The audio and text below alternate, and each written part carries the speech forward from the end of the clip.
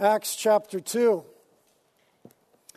We are talking today about the meaning of Pentecost. A huge text in front of us today from Acts chapter 2. The meaning of Pentecost, reminding us that as a church, we are in the season that we're calling a spring in the Spirit. You remember this winter has been horrible. We are declaring it spring. And as a church, we believe that God is bringing us into a spring in the Spirit. Spring denotes new life and freshness and growth and things springing up as we're watered by God's Spirit. So we're in the midst of this. The study of the book of Acts is part of that. Emphasis on the person and the work of the Holy Spirit is part of that. Tuesday night gatherings is part of that. Reading Fresh Wind, Fresh Fire together is part of that. If you haven't been here the last 2 weeks, we gave away 800 copies to you, the church, of that book. We're reading 2 chapters a week together. So you guys read chapters 3 and 4 this last week. Is that right? Yeah. Okay, cool. And if you didn't get a copy, we have some copies out by the Connect desk when you leave. But we're going through Fresh Wind, Fresh Fire together as a church. Make sure you just read 2 chapters a week to keep on pace. I've already talked to people who read the book twice in the 2 weeks that we gave them the book. I myself finished it and couldn't stop. So a time of spring in the Spirit. And today's text about Pentecost and the meaning of Pentecost is an important part of that. We'll study all the way through to the end of verse 13 today, but we'll just read the first 4 verses. I'm reading and preaching from the New American Standard Bible, and it says in Acts 2, verse 1, "And when the day of Pentecost had come, they were all together in one place. And suddenly there came from heaven a noise like a violent rushing wind, and it filled the whole house where they were sitting. And there appeared to them tongues as of fire distributing themselves, and they rested on each one of them. And they were all filled with the Holy Spirit, and began to speak with other tongues, as the Spirit was giving them utterance." This is God's holy word. Let's pray.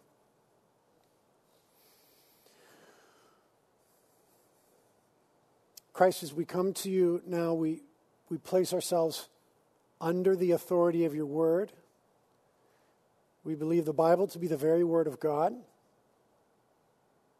the inerrant, absolute truth of God, which is living and active, the only rule and authority for the way that we live and think and behave and act and proceed as a church. So we place ourselves under your word's authority. And we do so with humility and with trust.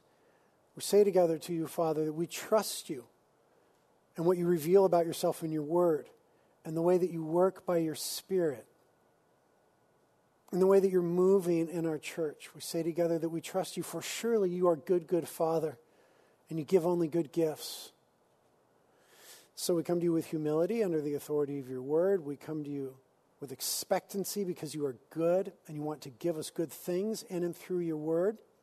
And we ask together that you would give us ears to hear and a desire to obey, to press into and live out the truth of your word. We ask together that you would now fill me with your Holy Spirit to teach and preach in a way that's faithful to Scripture, honoring to Jesus, and helpful to this family. We pray these things together in Jesus' name. Amen.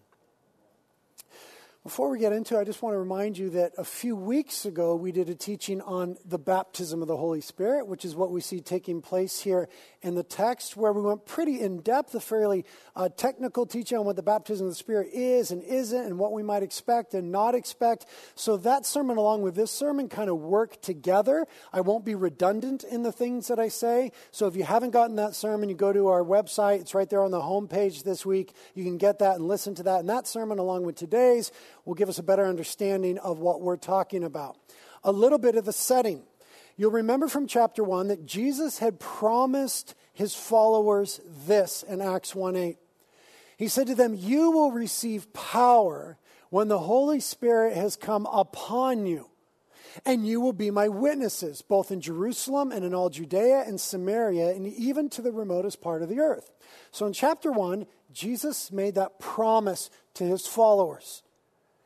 He also told them this in verses 4 and 5 of chapter 1. He commanded them not to leave Jerusalem, but to wait for what the Father had promised, that is, when they would be baptized in the Holy Spirit. So he made a promise about this experience of the Spirit coming upon his people, that it would cause them to be witnesses for him, but they weren't to do anything along those lines until they experienced that. Now in Acts chapter 2, in our text, the wait is over and the promise is fulfilled. The promise of the Father is being poured out upon the church. And it's full of vivid language and vivid things going on that we can only imagine. But we have to ask the question this morning, what does it mean? What did it mean in particular then to them? And what does it mean to us now? Luke starts off in verse 1 by giving us some clues about the meaning when he tells us, and when the day of Pentecost had come, already it feels a little foreign to us because Pentecost is not that common of a phrase. Pentecost was one of the Jewish feasts proclaimed by God for his people Israel. There were several. There were 3 for which they were required from all over the world, wherever the Jews were, to come to Israel every year and celebrate. And this was one of them. We read about those feasts in Leviticus 23, Deuteronomy 16, and other places in the Old Testament. Pentecost is sometimes also called the Feast of Weeks or the Feast of Harvest, or our Jewish friends call it Shavuot. Here it's called Pentecost, which is a transliteration of a Greek word that means 50th. So the word Pentecost, meaning 50th, gives us a little clue about timing here.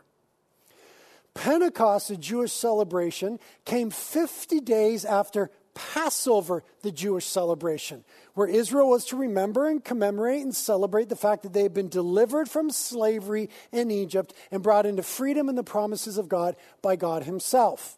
50 days later was this celebration, Pentecost. That's why the word 50th.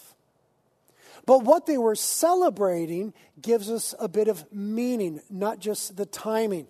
Other thing about the timing is you'll remember that Jesus was crucified on Passover.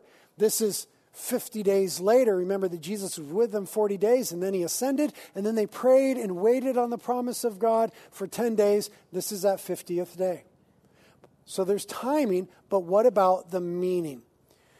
Well, we are told in the Old Testament that Pentecost, Shavuot, the Feast of Weeks, the Feast of Harvest, was all about Israel entering into a time, a season of harvest. Deuteronomy chapter 16. Then celebrate the festival of weeks to the Lord your God by giving a freewill offering in proportion to the blessings the Lord your God has given you. And rejoice before the Lord your God at the place he will choose as a dwelling for his name. Remember that you were slaves in Egypt. So the festival came at the beginning of the summer grain harvest. There was an earlier harvest in the year, in the spring. This is the summer grain harvest. And God is telling them, by the way, it's freezing in here, Ryan. Can you change that, please? Thank you. God is telling them, he's wanting Israel to be cognizant of the fact that when they're entering into a harvest, they have God to thank for that. It is God who has brought them into the harvest. He says it in stark language when he says there in verse 12, remember, you were slaves in Egypt. He wants them to remember that God has brought them from a place of slavery to a place of harvesting. That's a big change. From a place of slavery where they had nothing and gave everything to a place of harvesting where they are engaged in the fruit that God had brought into their lives. So he says at the beginning of the summer harvest, I want you guys to pause. I want you to bring me an offering from the harvest that you're reaping. I want you to do it, very important phrase in verse 11, in a place that I will call by my name. So there's a certain place where God would manifest his presence and his glory. That's where they were supposed to do it. And it was a reminder that their lives had been radically changed by God. They were no longer slaves. They were harvesters. Now keep that all in mind and then look again what happens next. In verse 2, and suddenly there came from heaven a noise like a violent rushing wind, and it filled the whole house where they were sitting. And there appeared to them tongues as of fire distributing themselves, and they rested on each one of them. This is like creepy but awesome. There's 120 of them, we know from the end of chapter 1. They've been waiting on the Lord for 10 days, praying, because he said, wait until you see power from on high. The promise of the Father is the Spirit coming upon you. You'll receive power. They're waiting. It says that they're sitting. So they're just like having this prayer meeting where they're just sitting. They're waiting on God. And suddenly it says there came something like a violent rushing wind into the room. It doesn't say that it was a violent rushing wind. It was something like. The author is searching for words here. There was some experience that was shaking and denoted by motion and power. It was like a violent wind. And then he says, and then something like tongues of fire. I don't even know what that is. Little fire licky things, like little. And there was fire, and they saw it. And then the fire was distributing itself upon each person. They're all sitting there, 121 of them, or 120, and then all of a sudden just zoom, zoom, zoom, zoom, firehead.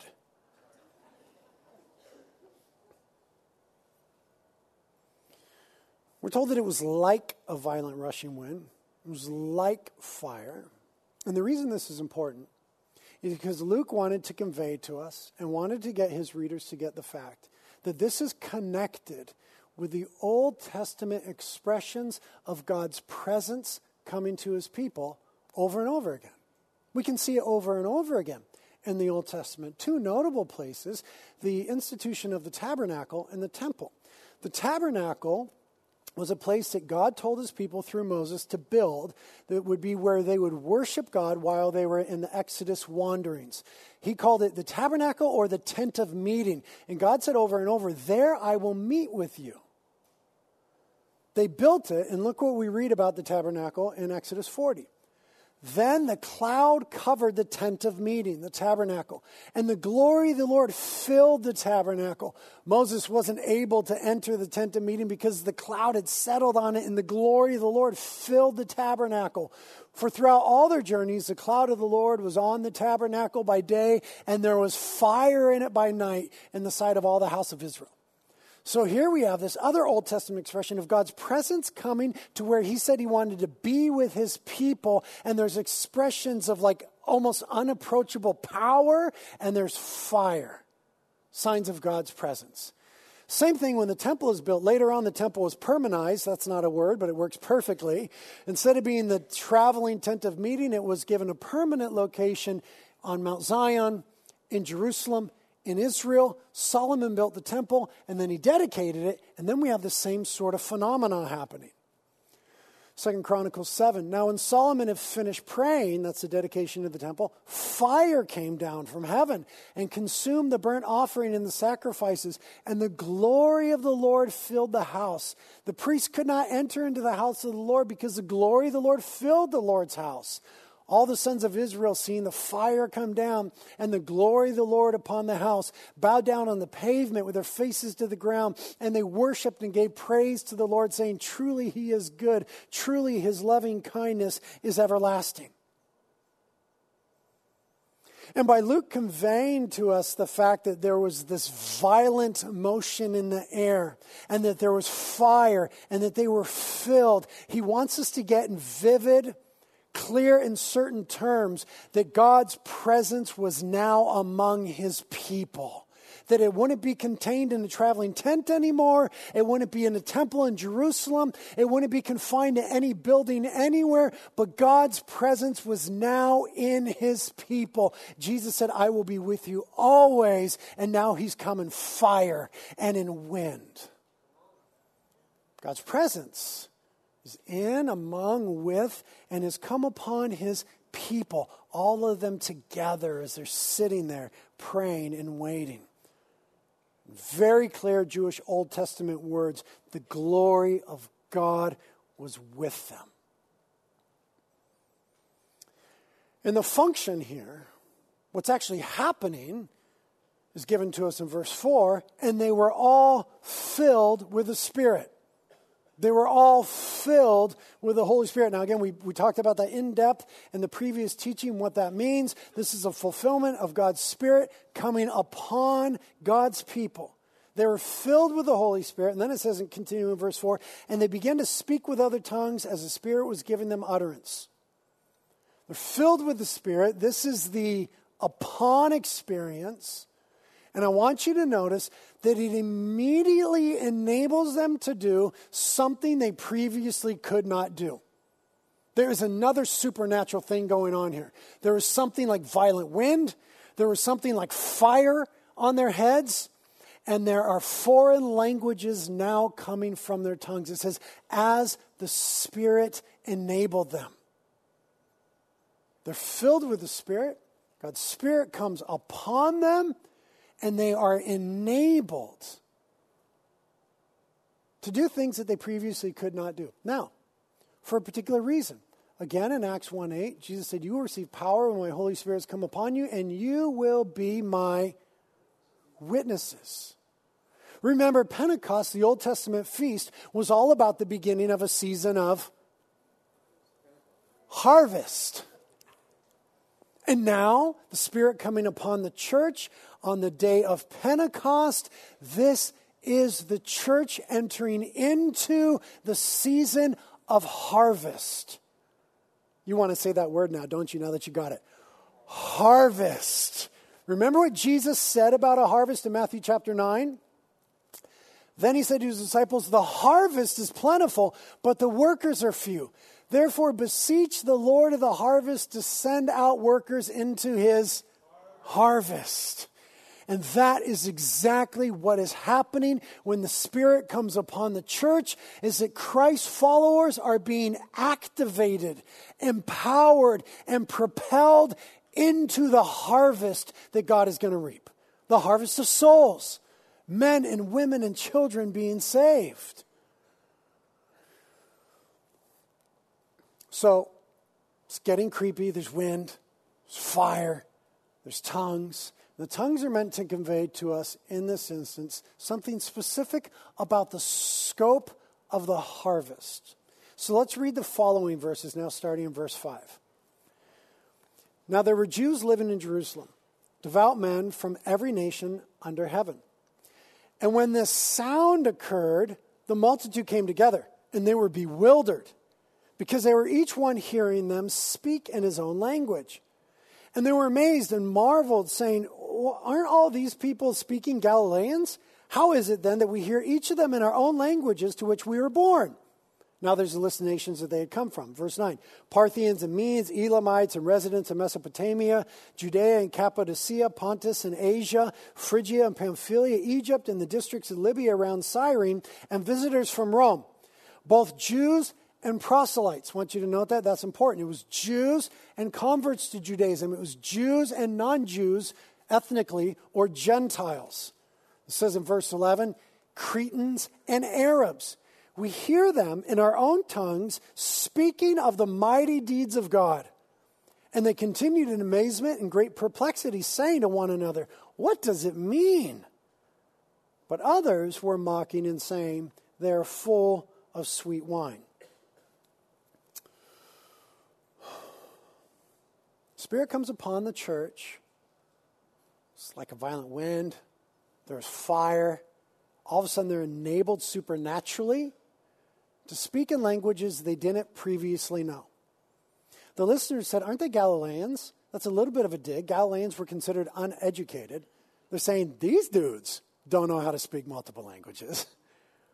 They're speaking multiple languages. They're from all these other places, and they're hearing and they're comprehending. Now, in the coming weeks, we will do an in-depth teaching on speaking in tongues.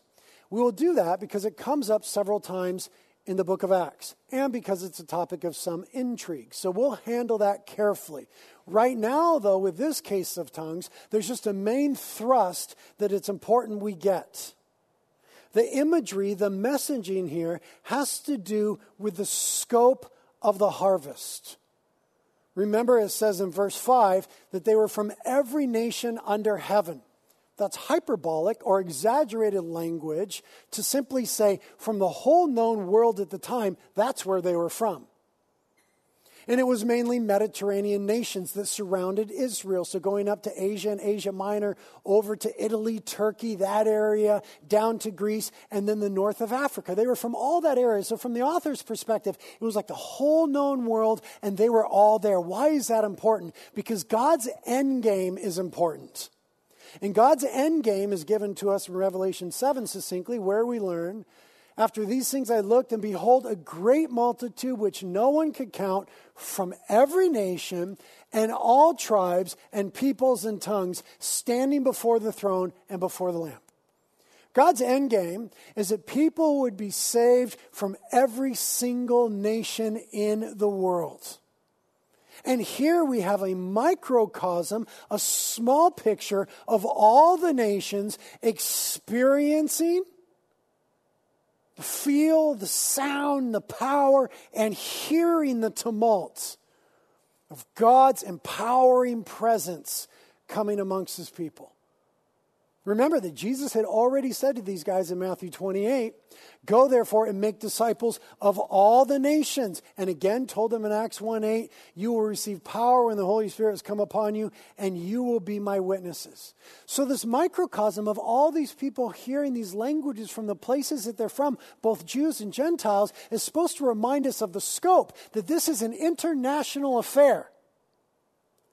That the church in Jerusalem, as cool as that experience was, as comfy as it was in their hometown, as much context and history as they had, they were not meant to be the end to the mission of God. This was a new beginning, a season of harvest, and it was now going beyond Israel and was to include all the nations. This was always God's plan. God had said to Abraham, through you I will bless all the nations. God had said to Israel, you're to be a light to all the nations. Jesus came as a light to the world, and now we, by his empowering presence, are meant to take the message to all the nations. And that's important, because Jesus gave us a task to be finished. In Matthew 24, he simply said it this way, this gospel of the kingdom shall be preached in the whole world as a testimony to all nations, and then the end shall come. So we're supposed to get from this Pentecost experience that this season of harvest that the church was just entering into is for the whole world, John 3:16, for God so loved the world. It's not just for Israel, not just for that group of people. And we are supposed to get that Jesus is not just the King of Israel. Because remember the question that they asked in Acts chapter 1 that led Jesus to tell them about the promise of the Father, the Spirit coming upon them. They had said, Jesus, is it at this time that you're going to restore the kingdom to Israel? Jesus, you're the King of Israel. Are you restoring the kingdom to Israel? What's being communicated here is Jesus is not just the King of Israel. Jesus is the King of the whole dang world. Jesus is the King of kings. So that we give careful attention to things like Philippians chapter 2, where it says, for this reason also God highly exalted Jesus and bestowed on him the name which is above every name, so that at the name of Jesus every knee will bow, of those who are in heaven and on earth and under the earth, and that every tongue will confess that Jesus Christ is Lord, to the glory of God the Father. So the reason that the Spirit gave that particular manifestation of them speaking in all these different tongues was a sign that they would know that there was this new season of God's worldwide mission going forward. And that seems clear, but there were some questions, right? In verse 12... Well, in verse 12, they ask, what does this mean? But in verse 13, it says, but others were mocking, saying they're full of sweet wine. Let's get down to brass tacks here. All these people witnessed it. Some were just like, what does this mean? And others were like, this is ridiculous. We're reminded later on in the text that we'll get in next week that it was like 9 a.m. And they're saying about this event, these people are just drunk. This is foolishness. I want you to notice how Peter responds to both the criticism and the question. The question being, what does this mean? The criticism saying, this seems like foolishness to me. Peter says in response to that, and we'll dip into next week's text to see it, Peter says, listen, this is both Bible and this is for you. This is from the Bible and this is for you. Look in verse 16. Peter starts to speak and says, this is what was spoken through the prophet Joel. And it shall be in the last days, God says, that I will pour forth of my spirit upon all mankind, and your sons and your daughters will prophesy, and your young men will see visions, and your old men shall dream dreams. When asked about what does it mean, and when hearing the criticism, this seems like foolishness, Peter says from the outset, I want you to know two things. This is from Scripture, the book of Joel, and this is for you. God said his spirit would be poured out on all mankind. And by saying that, he's taking this stuff away from being, or he's endeavoring to move it from being some weird fringe thing to being normative, mainline Christian thing. Right? We often think of these things that are spoken of here, dreams, visions, prophecies, tongues, shaking wind, fire, as like fringe craziness. Peter's saying, this is Bible, and this is for all of us. This is to be normative in the church, God's Spirit working in and through his people. And I want you to know,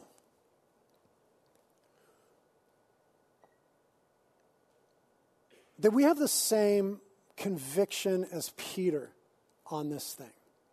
As we're in this spring of the Spirit, and we're studying the work of the Holy Spirit in Acts and giving some special attention to some stuff around the Spirit and waiting on the Lord and reading Fresh Wind, Fresh Fire, all this stuff, I want you to know that we have the same intention and values. We want to say together to one another as a church that this is Bible and this is for all of us. That we're going to keep it biblical and we're going to obey the Bible. Some have said in our church at this time, I'm concerned about this new direction where we're going after the Holy Spirit. This seems strange and foreign, and I'm unsure about this. And we get that sentiment. Many of us have seen bad examples of church behavior attributed to the Spirit. Many of us have seen abuses. Many of us have seen stuff get out of line. But what we never do as God's people, and what we will not do as a church, is form theology from a place of fear or form doctrine from a place of others' failures. We just won't do that, right? We want Scripture to be supreme authority. So we'll come to the Bible and we'll say, what does the Bible say about it? And then we will together pursue what Scripture says because it's for all of us. Peter says in the face of the question, what does it mean? And in the face of the criticism, this seems like foolishness. He says to them, we're keeping it biblical, dude. This is the book of Joel, and this is for all of you. God's Spirit poured out. Does that make sense? You hear what I'm saying there? And then I want you to know what Peter does. Because you could easily get distracted in the violent wind and the cool little flames. Could make it all about the speaking in tongues, because that was dope. Like they're speaking in different tongues. Peter, being the leader here, doesn't let that happen. Peter brings it back to what it's all about. After he references the book of Joel and says this is for all of us as God's people, he then preaches Jesus. Let's look at a little bit of his sermon. We're dipping into a text from a couple weeks from now, but look what he says in verse 22. Men of Israel, listen to these words. Jesus the Nazarene, a man attested to you by God with miracles and wonders and signs which God performed through him and in your midst, just as you yourselves know. This man, delivered up by the predetermined plan and foreknowledge of God, you nailed to a cross by the hands of godless men, and you put him to death. And God raised him up again, putting an end to the agony of death, since it was impossible for him to be held by its power. Now look at Pete. Remember Pete? Before Pentecost, Pete was afraid to admit his association with Jesus. The night of the cross, Peter denied Jesus. Peter cowered when people said, weren't you with Jesus? He hid from that. He ran from that. Now, post-Pentecost, Peter is preaching with power. Peter is not afraid anymore. And as a good leader, he redirects everyone's attention to what it's about: Christ and him crucified and risen from the dead. Peter's telling them it's not about the something that was like wind. It's not about the things that were like fire. It's not about speaking in tongues. It's about Christ crucified and resurrected from the dead. That is what it's about. We'll skip ahead in his sermon because he's long-winded and tangential. Look as he continues in verse 31. Actually, verse 32. This Jesus God raised up again, to which we are all witnesses. Therefore, having been exalted to the right hand of God and having received from the Father the promise of the Holy Spirit, he has poured forth this which you both see and hear. Skip to verse 36 for time's sake. Therefore, let all the house of Israel know for certain that God has made him both Lord and Christ, this Jesus whom you crucified. Now when they heard this, they were pierced to the heart and said to Peter and the rest of the apostles, "Bros, what should we do?" And Peter said to them, "Repent, and let each one of you be baptized in the name of Jesus Christ for the forgiveness of sins, and you shall receive the gift of the Holy Spirit. For the promise is for you and your children, and for all who are far off, as many as the Lord God shall call to himself." And with many other words, he solemnly testified and kept on exhorting them, saying, "Be saved from this perverse generation." So then, those who had received his word were baptized, and there were added that day about 3,000 souls. That is the meaning of Pentecost. That Jesus' work of saving people went forward with power. I want to make sure that we get the grand effect of Pentecost and don't get lost in some of the cool, awesome signs, but we get the grand effect.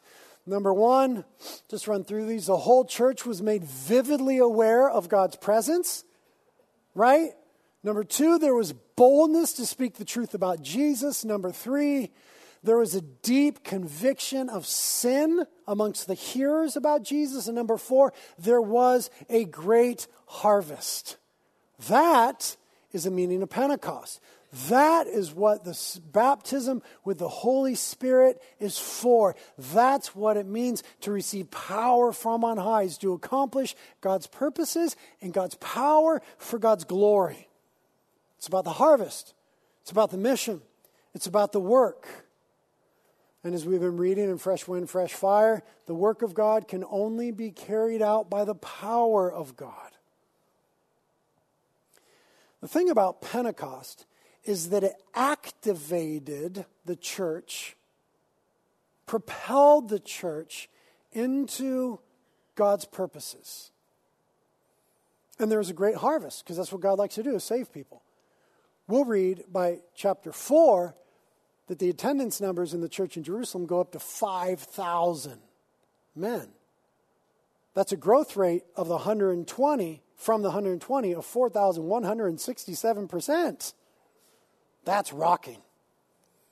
And when Jesus said in John 14:12, "Very truly I tell you, whoever believes in me will do the works I've been doing, and they will do even greater things than these, because I'm going to the Father," he is talking about that great harvest. Jesus' ministry on earth was 3 years, and he had little more than 70 followers. The first day of Pentecost, Peter preaches, and 3,000 people get saved. Greater works. This is what God intended. And so the question I think that we have to ask ourselves as we study Pentecost and we look at these things is, do we want to be activated for the mission of God? Because it's not about the signs. It's not about the wind. It's not about the fire.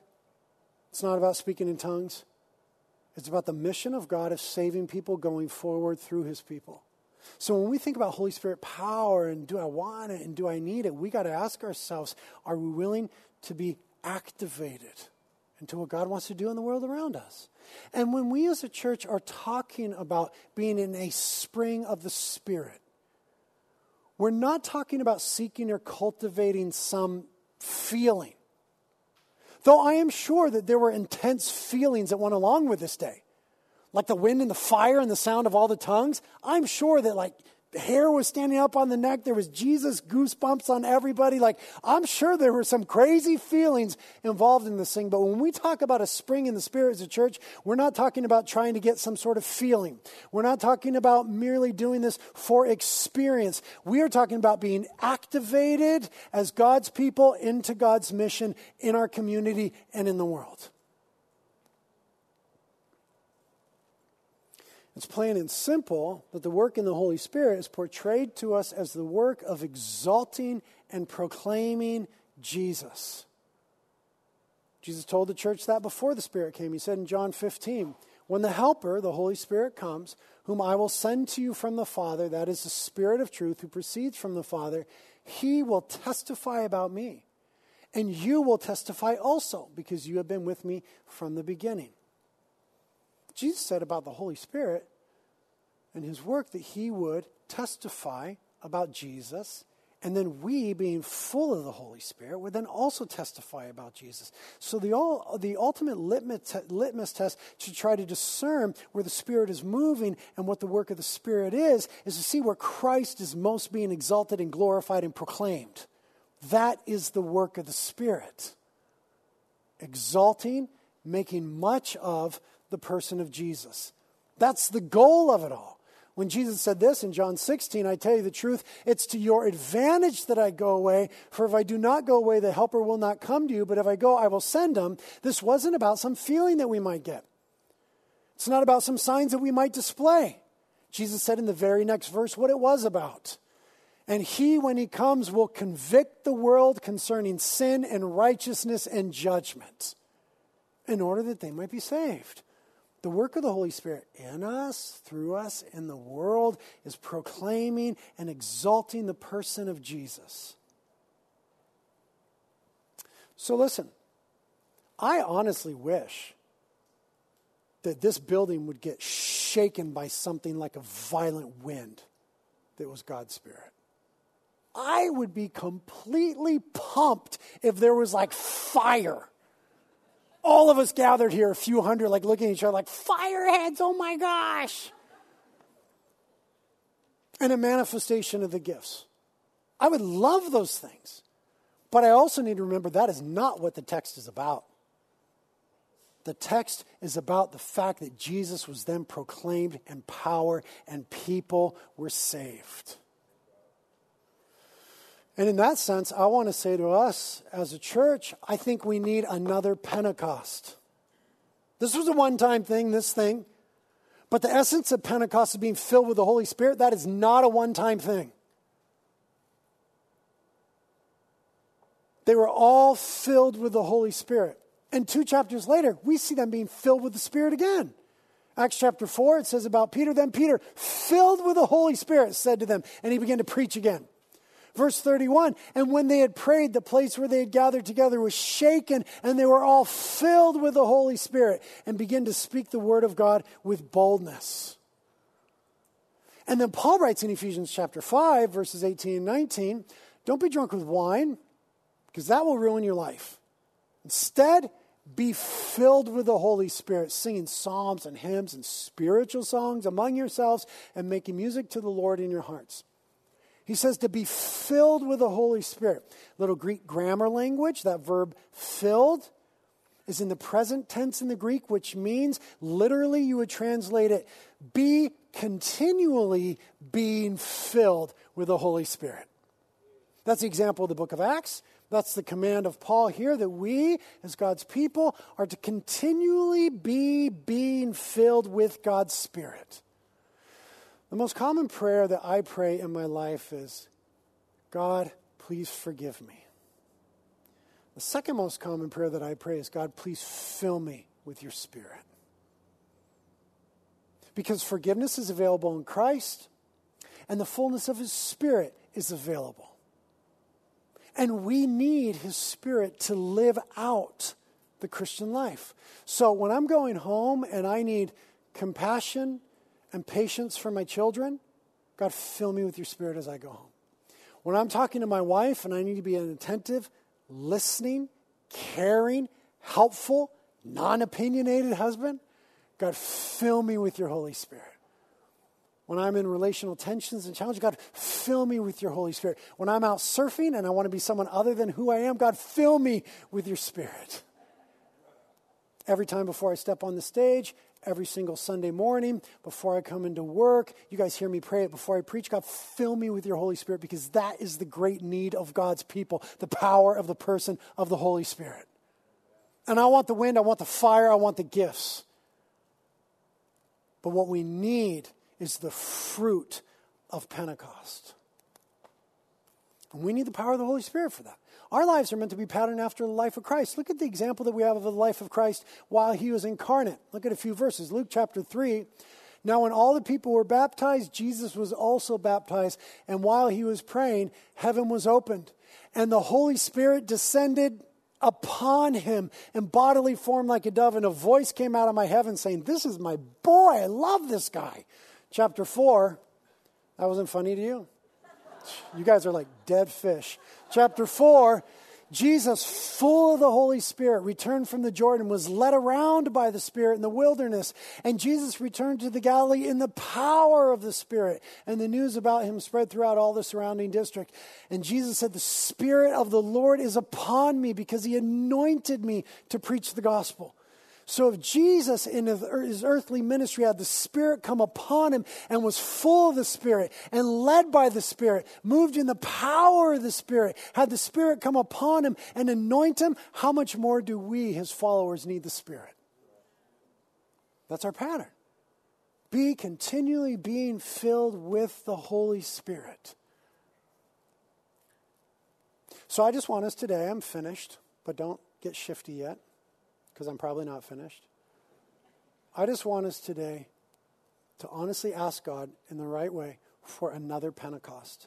That is, that the whole church would be made vividly aware of God's presence. A greater sense of God's presence among us, for surely he is. It's not that he's not attentive to us or present with us. It's that we're often not attentive to him or making ourselves present to him. That we, however God would determine, would have a more vivid awareness of his presence. That there be a boldness to speak the truth about Jesus.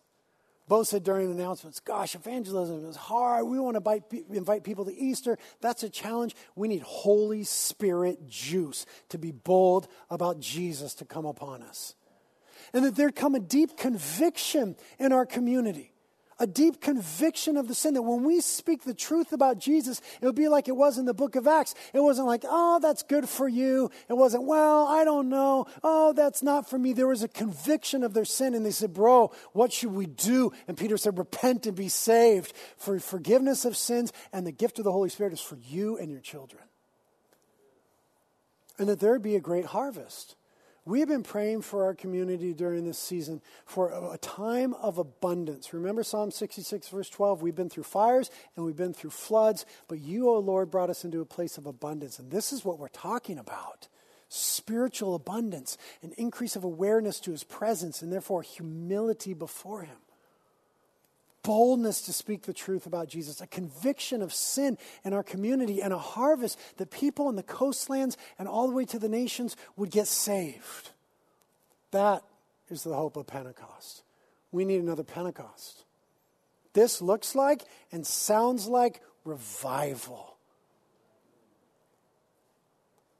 And since you're reading the book, Jim Cimbalone, Fresh Wind, Fresh Fire, says revival starts when men and women first inwardly groan, longing to see the status quo changed in themselves and in their churches.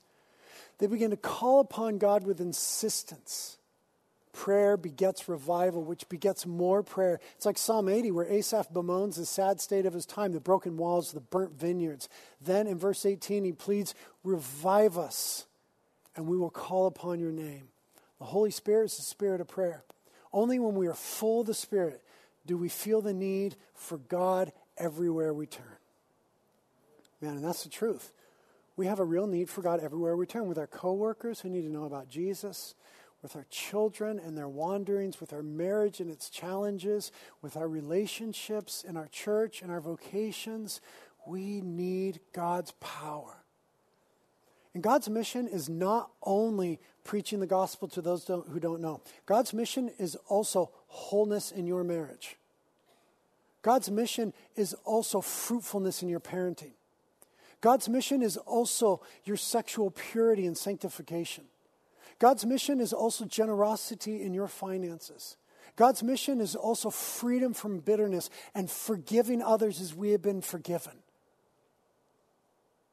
This is also God's mission. So what is your great need today before God? Is it something in your marriage? Is it this broken relationship? Is it this unending want and longing? Is it a wayward child? Is it the hope for people that you work with? What is it? God's power is available to us. God's mission is in all those things. So we're going to take a moment. Again, don't get shifty. We're going to take a moment and just pray. I'll just let you guys pray by yourselves for a moment. You can pray with someone you came with if that's what you want to do. But whatever your great need is, whatever you want to invite Jesus and his power into today, just ask him. You might not have the right phraseology. You might, I don't know, am I asking for baptism or filled or like, fire? What am I saying? You might not know, but your Heavenly Father who loves you knows. Just bring before him your great need and invite his healing, empowering presence and the work of his restoring mission into it. Ask him for that. And then pray little prayers of boldness about activation. God, activate me as a witness in my family. Activate and empower me as a witness in my workplace. Activate me in my community. To the nations, God, activate me. So we'll just give you like 2 minutes to pray these prayers. And then the worship team's going to come up. And we're going to sing this song, Spirit of the Living God, that'll be new for us, but it's a prayer song. So we'll be praying for God's Spirit to fall on us all together, as it did here in Pentecost. They were each filled with the Spirit. God was touching them in different needs, but God's Spirit was also coming upon all of them in some way that was glorious. So we'll sing that as a prayer, okay? So 2 minutes just praying on your own, and then we'll be right back.